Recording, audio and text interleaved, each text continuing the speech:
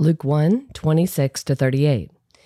In the 6th month, the angel Gabriel was sent from God to a city of Galilee named Nazareth, to a virgin betrothed to a man whose name was Joseph, of the house of David.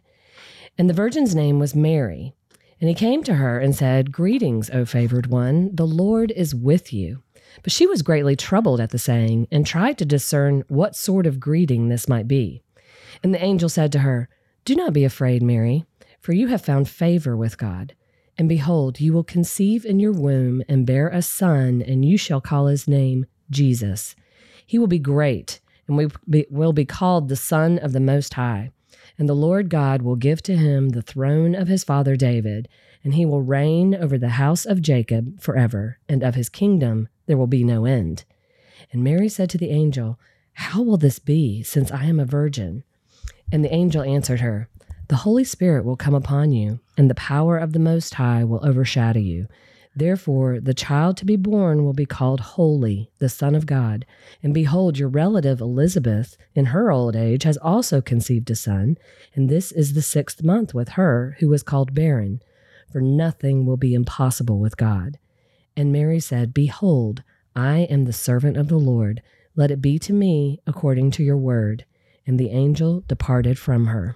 This is the word of the Lord. Thanks be to God. Jennifer, very familiar passage for us. We have been looking at this for 3 weeks on Sunday mornings, but we've been looking at it in a particular way. So I'm actually kind of glad that we're reading it today.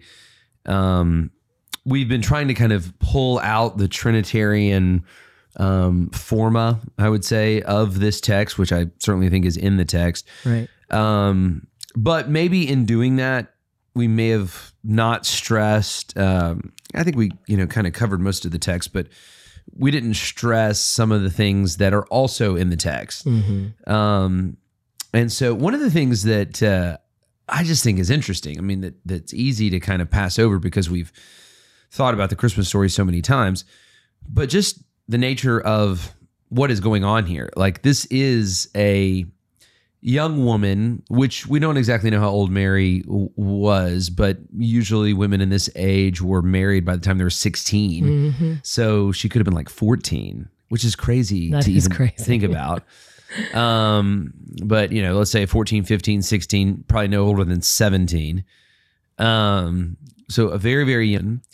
And this angel, and she's betrothed, right? She's excited about getting married. Mm-hmm. And she's this angel comes to her and says, "You will be pregnant," and she just receives this so obediently. It does speak a lot to Mary. I think as Protestants, obviously, we don't believe that we need a mediator between us and Christ, and so we don't pray to Mary. We pray to the Father in the name of Jesus. And so Mary isn't deified in the same way as it is for our Catholic friends, but she is a woman to be admired. Yes. In many ways. Yes. And I have some other thoughts, but what are your thoughts on the passage? Well, I guess just going off of that with Mary and her humility, I think it's just this great humility. And obviously she does know the word. And we'll see that more like in the next passage, but she, I think just like her response in contrast to how Zechariah responded. I think that's important. Yeah. He, because in some ways you could read this and think, what's the difference? Like, they both asked a question of the angel, but then Zechariah obviously was struck dumb. Exactly, mute, right? And wasn't able to speak until the birth of John the Baptist. And Mary doesn't seem to get that kind of response from the angel, but you can tell in the way they responded. Like Zechariah said back in verse 18, "How shall I know this? For I am an old man, and my wife is advanced in years." But it's kind of like he's looking to his own, and like he wants to understand it before he believes it.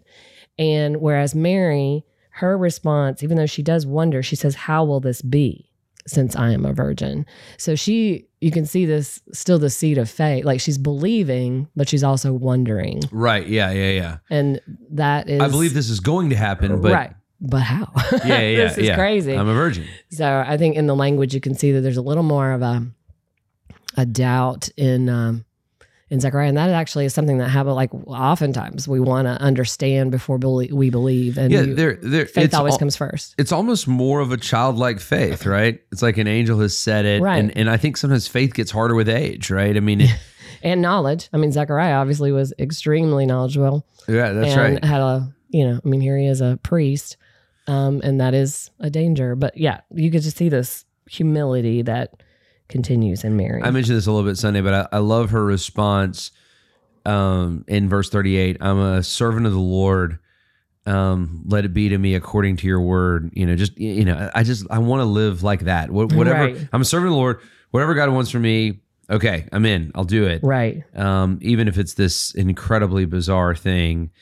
I did mention this on Sunday. I do think that it is interesting, though. He kind of gives her the evidence of Elizabeth, and then she does go to see Elizabeth. Right. And but that also, I think, speaks to her knowledge of. This is so interesting, right? Because we mentioned earlier, Isaiah 7 prophesies that there will be a young woman. The virgin will conceive and bear a son. And you'll call his name Emmanuel.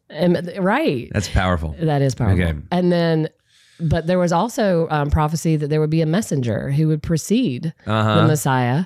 And so now Elizabeth has been given this word. So, I mean, it's sweet the way God is like, even though he's asking them to believe incredible things, he also does make promises that are fulfilled in very real ways with real people in real time. And I love how you drew that out. Like, how do they know what's going on? Well, they know their Bibles. They've been studying what God has revealed, and they're starting to make sense of, they're starting to piece together how God is now acting in their time.